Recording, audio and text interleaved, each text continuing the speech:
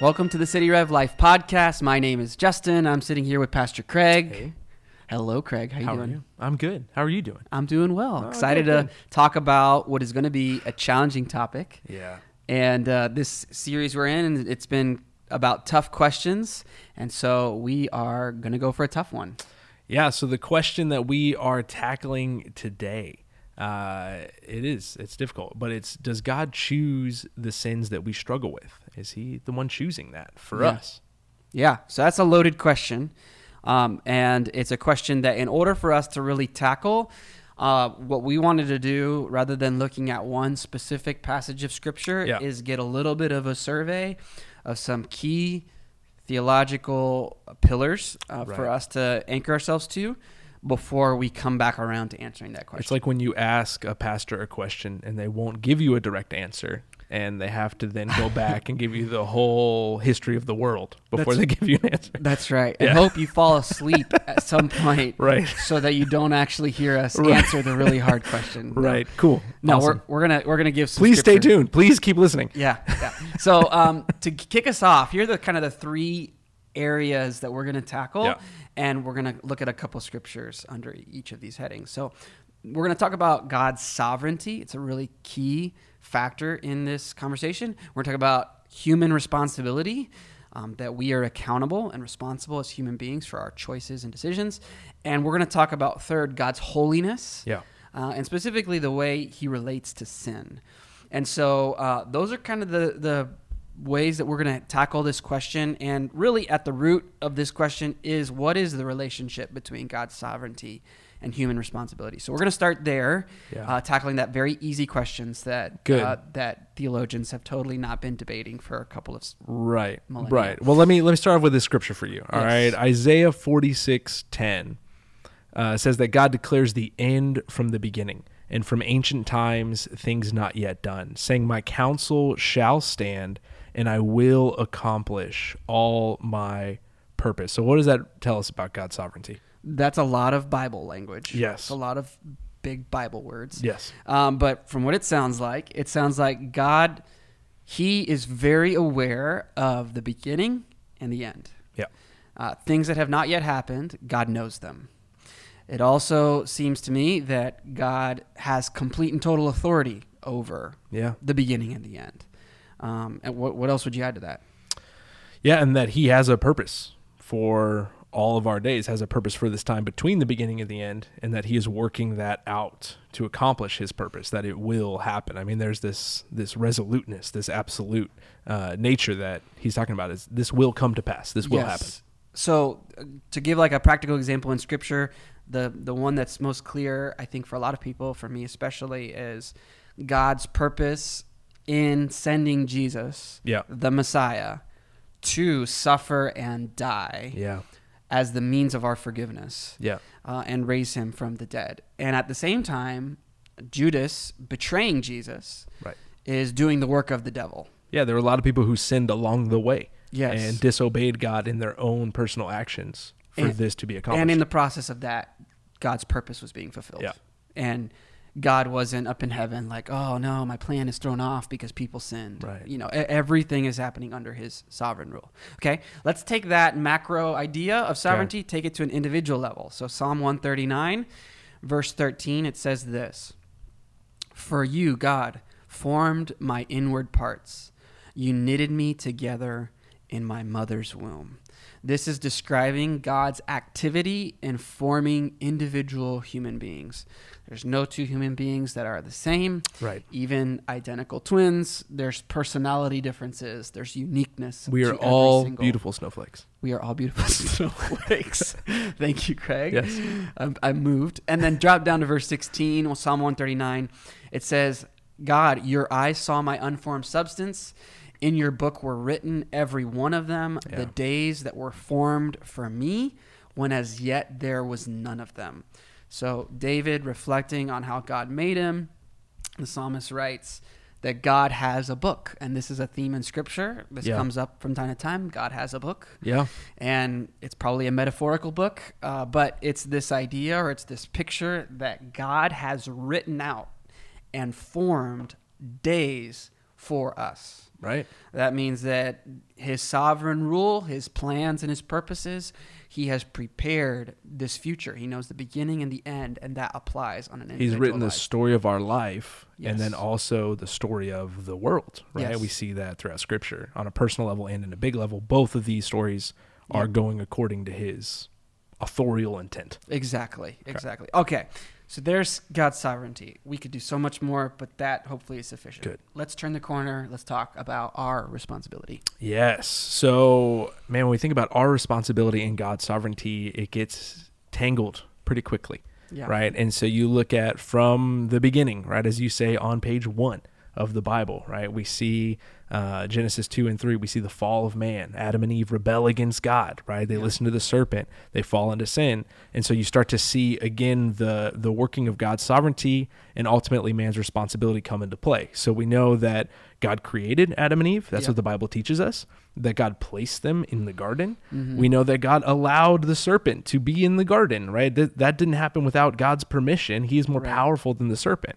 And yet, at the same time, all these circumstances were in play for Adam and Eve to eat the fruit and rebel against God, to sin, and yet they are still held responsible for their actions. Adam even tries to get out of it, right? When he's accused by God, Adam says, well, it was this woman that you gave to me that gave me this fruit. God's fault. Right. He tries to do that. But we know that still, even in that, God still holds Adam and Eve responsible for what they did. Yes. And so what's being described here in Genesis 2 and 3 is God gives Adam and Eve a choice. Yep. He gives them a tree, right? The tree of the knowledge of good and evil. And that tree represents, is man going to try and get wisdom and decide for themselves what's right and good and wise? Are they going to try and seize the authority that only God has on their own terms? Or will they trust and believe and come under God's good authority over their lives? That's the choice. And God holds them accountable and responsible for that choice. I also think in the New Testament of a moment when Jesus, he's looking over the city of Jerusalem and reflecting on it. This is Matthew 23, verse 37. And Jesus says this, "O Jerusalem, Jerusalem, the city that kills the prophets and stones those who are sent to it. How often would I have gathered your children together as a hen gathers her brood under her wings, and you were not willing." This passage, it represents Jesus like a mother hen. Yeah. And I didn't grow up on a farm, so this metaphor doesn't really do it for me. Yeah, it's tough. But just picturing a mother hen protecting her little chicklets. Right. We've seen cartoons of farms. Sure. Yeah. Yeah. So Jesus, he has this desire, like this motherly desire to bring his children under his wings, under his care and protection. Yeah. But he's weeping and he's just distraught in his spirit and he's torn up inside because they weren't willing. They were stiff-necked. They were refusing to repent and to come under the authority of God's Messiah. Right. And it breaks the heart of Jesus. So we see that dynamic at play again where Jesus knows this. This isn't a surprise to Jesus that Jerusalem would reject him. He's not shocked. No, but at the same time, he still laments it. He still weeps over their decision to reject him. Yes. So we see both again at play of God's plan and his sovereignty and human responsibility and human response to God's prompting as well. Yes. So just to kind of then turn the corner, we're going to hit the third one. We've hit on sovereignty, responsibility. Let's talk about God's holiness and specifically his relationship to sin. There's a number of places we could go, but why don't you James hit us 1:13 Yes. says, "Let no one say when he is tempted, I am being tempted by God. For God cannot be tempted with evil, and he himself tempts no one." So to kind of roll back the plan of our life and see where we are in the world, like Adam saying, hey, I wouldn't be in this situation, God, if you didn't create Eve and let the serpent come in here and bring this fruit to me. God's saying, no. Or at least James is saying, God cannot tempt anyone, or he does not tempt anyone, and he cannot himself be tempted with evil. So we can't blame our evil, blame our sin on God. Yes. Even though he knows where we are and knows our situation and knows kind of the situations we'll be in. Yes. And so what's one of the ways that this is described is God does not author sin. Yeah. From the sense that he's not the empowerment. He's not empowering sin. Right. He is not, to use kind of the mythological picture of, the gods up in heaven playing with a chessboard of humans and kind of making this one do that and this one do that. And the picture of God in the Bible is not of a God who's up in heaven moving chess pieces for people to kill each other and forcing and causing people like a puppeteer to commit sin. That is not the picture here. James says God does not tempt anyone with evil. You can't blame God when you make a decision to dishonor him. Right. Yet at the same time, he uses the sin and evil that people commit to accomplish his purpose. Correct. And so you have that just come up again and again in the Bible. I think about like the nations that God would use, and the Bible would describe how God would use these Babylon, foreign nations Assyria. to attack Israel as judgment for Israel's sin, but yet still hold those nations accountable for attacking his people. Yes, and exactly. so you see that at play again all throughout Scripture. Yes. And so kind of to round out those three principles, we're trying to bring those together to address the question, does God choose the sin that we struggle with? And kind of here's where we come back to. God is sovereign. He has a plan. There's no surprise to him. God has complete authority. He's formed our days for us. Yeah. He is sovereign in our personality. He's sovereign in how he made us. The desires we have, the things that are unique about who we are, those are intentional by God. Yeah. At the same time, we are in a fallen world where humans are responsible. What happened in the garden that we just talked about has ramifications for our lives today.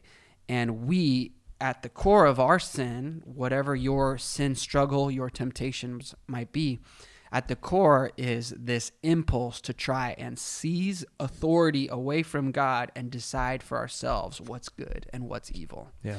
We try and be our own God. It's pride that's at the root of every type of temptation, every type of sin. Every temptation, regardless of what your temptation is towards, comes back to, did God really say? Sure. And so the question then is, does God choose the sin that we struggle with? To answer that question, God designed who we are as people. Right. Made our personalities. He wired us with specificity. He knit us together in our mother's womb. God has a purpose for how he's going to make us like Christ for those who are believers in Jesus. And that journey of being formed into the image of Christ includes the ways that he made us, knowing good and well with the old self that still rules, what sins and temptations we will struggle with, and sins and temptations will be drawn towards. Yeah. And he intends to even use those as a means of God sanctifying us and making us more like him as we depend on him. What would you add to that? I just go back oftentimes and I think that, I trust that God's ways are not our ways. That's what the book of Isaiah teaches us, right? His ways are higher than our ways. And so he is at work and he has a plan that is a lot more complex and a lot bigger than I can think of. Mysterious, right? Than I can think of even in my life. But yet when I think about my life on a day-to-day practical level, I'm still called to honor God and right with my own attempt, right? I'm trying, right? With my own sort of desire to live for God, even though God knows the family that I was born into. He knows, the past that I've had. What's been done to you. He knows what's been done to me. And God, it's still working all these things out together through his plan. He's not surprised by these things. Yeah. Yet I still can't use these as excuses to then sin. Yeah. But also I can go to God and know that God has an understanding of who I am and what I've been through. And so, that's a big part of the incarnation, that Jesus was here for us, that he's been tempted and tried. Like Jesus knows what it's like to be tempted to sin. And so our God is not distant from us in that. But yet at the same time, God is still good and can empower us and can even flip those circumstances too, right? At times and really change our lives. So, all those things kind of come at play, but I'd really like to try to narrow it down for us, right? So if someone here is listening and they're thinking, hey, I've got this sin, and right, we can use the example of anger. and say I'm just an angry person and it comes up a lot. My responses are not what I want them to be. I see it affecting my family, my work, like the people around me. And I look at other people in my life and it's just not a problem for them. Things happen. It just rolls off their back, and that's not something I want. Right. And so did God give me this struggle? Did God choose for me to be an angry person? And then how do I respond to this? Right. If it's part of God's plan, what am I supposed to do then? Yes. So to use the example of anger, I think this is a great way to kind of make this real and practical. So, and first of all, to zoom out as well, I think most of us, when it comes to the struggles that we have, temptations, we're unique people. I think many of us have this sense that what I struggle with is the worst, Yes. And that, so like you agree, Craig? Yeah. You don't understand. I am the worst. You don't understand. Yeah. No. So when it comes to the person who they've got an anger issue, right? The thing that's so easy for us to notice is, man, they just don't, like, I'm the only person that's dealing with this. Right. Or you name it, whatever yours is, we have this tendency to think, I've got a scarlet letter. There's no one else that's as bad as me. Right. Why did God give? And it can bring this real, like, distress, like, God, why'd you make me this way? Right. And despair of, like, if you would just give me a different issue, I can handle those. Or right? why can't you just, like, use your power and just make this go away? Yeah. And so the way that I would approach answering that is typically when it comes to the specifics of how we're tempted, there are so many factors that are at play. There's our personality and disposition. There's also our story. Mm-hmm. There are some people that, for example, with anger, the reason they're angry is because of stuff that's happened to them. Right, bad stuff that is wrong and evil that should not have happened to them. Correct. That is an offense to God. Correct. And at the same time, as hard as it is for us to grab our minds around this, those things that have happened to us were not outside of God's purposes. Yeah. God hates them. God obviously does not author and desire and want for his people to be hurt or anyone to be mistreated. But typically when it comes to anger, the reason that someone has that sin is personality, disposition, and then some history. There's some story there. Yeah. And God is sovereign over that story. There are days he formed for you. But God wants to refine you and make you into the image of Jesus and form you into the image of Christ. And there are some instances where, to use a different example, alcoholism. Right. Some people who struggle with being addicted, having addiction. There are some people who their experience with God is a miraculous healing. Yeah. And God demonstrates his glory and he removes that, temptation. And it's amazing. There are other people that the way they find freedom is through the nitty-gritty, messy, a lot of effort, day by day repentance, confession, begging God, and trusting God in our weakness. Right. When we would wish that God could just take it away. Right.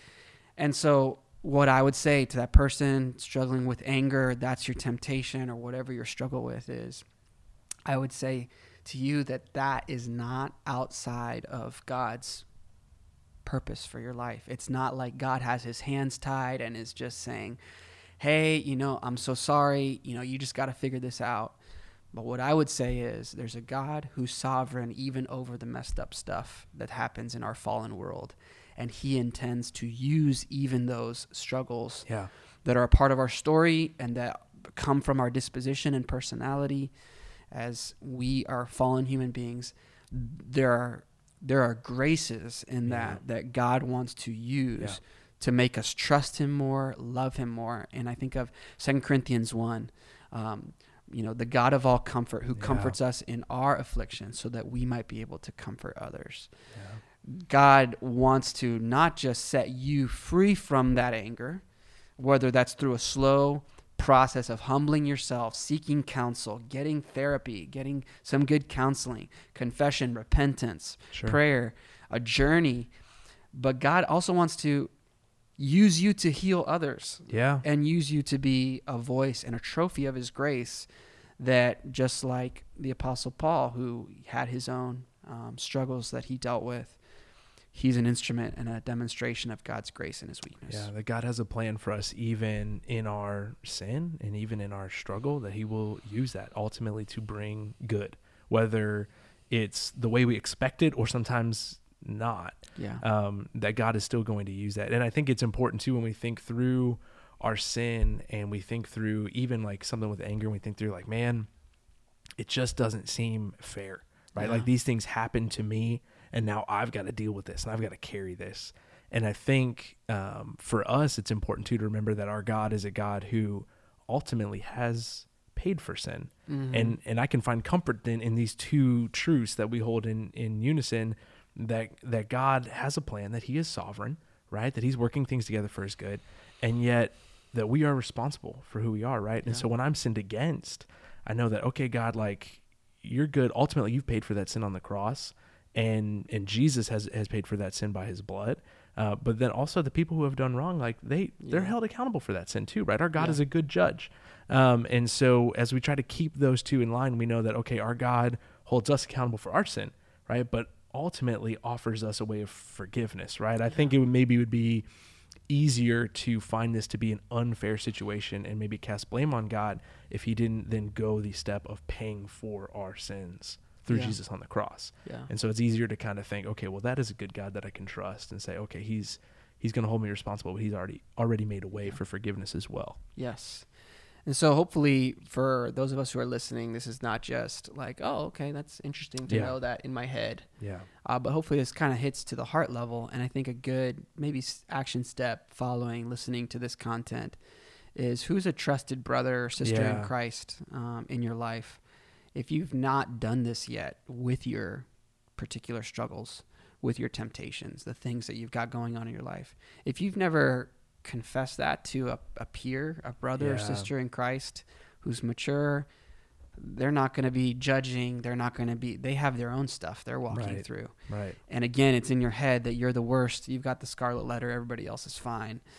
But who's that person in your life that you can share and say, hey, here's what I've got going on. Would you pray for me? Would you be a part of helping? You can find a lot more personal care that way too, right? Yes. I mean, you can search the internet for kind of general conversations that apply to what's going on, kind of what we're doing here. Right. But really what's powerful is finding someone in your life that you can open up to and can kind of have that really specific conversation of, here's what I'm going through, here's what I'm dealing with, why did it happen this way? And have someone that'll answer those questions, talk with you through them, pray with you about what's going on. Yeah. And I'd just say to close, the alternative, if God, if the situation was that God is just kind of handcuffed and he I'm sorry, this happened, he can't really do anything, if that's the alternative, then why would we have any hope? We serve a good God who's able to make beauty from ashes, who can take, the torturous execution of his son and turn it into the greatest triumph in human history. If God wasn't sovereign, and if God, if his authority was handicapped, then where could we draw hope that somehow, some way, God is working this for my good in ways I might not be able to see it. I might not be able to really fully understand it, but I trust in his character. I trust who he is. And so hopefully this is helpful to you. And we just pray that this content has encouraged your faith. And so we'll see you on the next episode of the City Rev Life podcast. See ya. Thank you for joining us on City Rev Life. You can subscribe to this podcast, rate and review wherever you're listening to this. And we love it when you share it with your friends on social media. For more videos and content, go ahead and check us out at cityrev.org/podcast or download our City Rev Church app. Have a great day.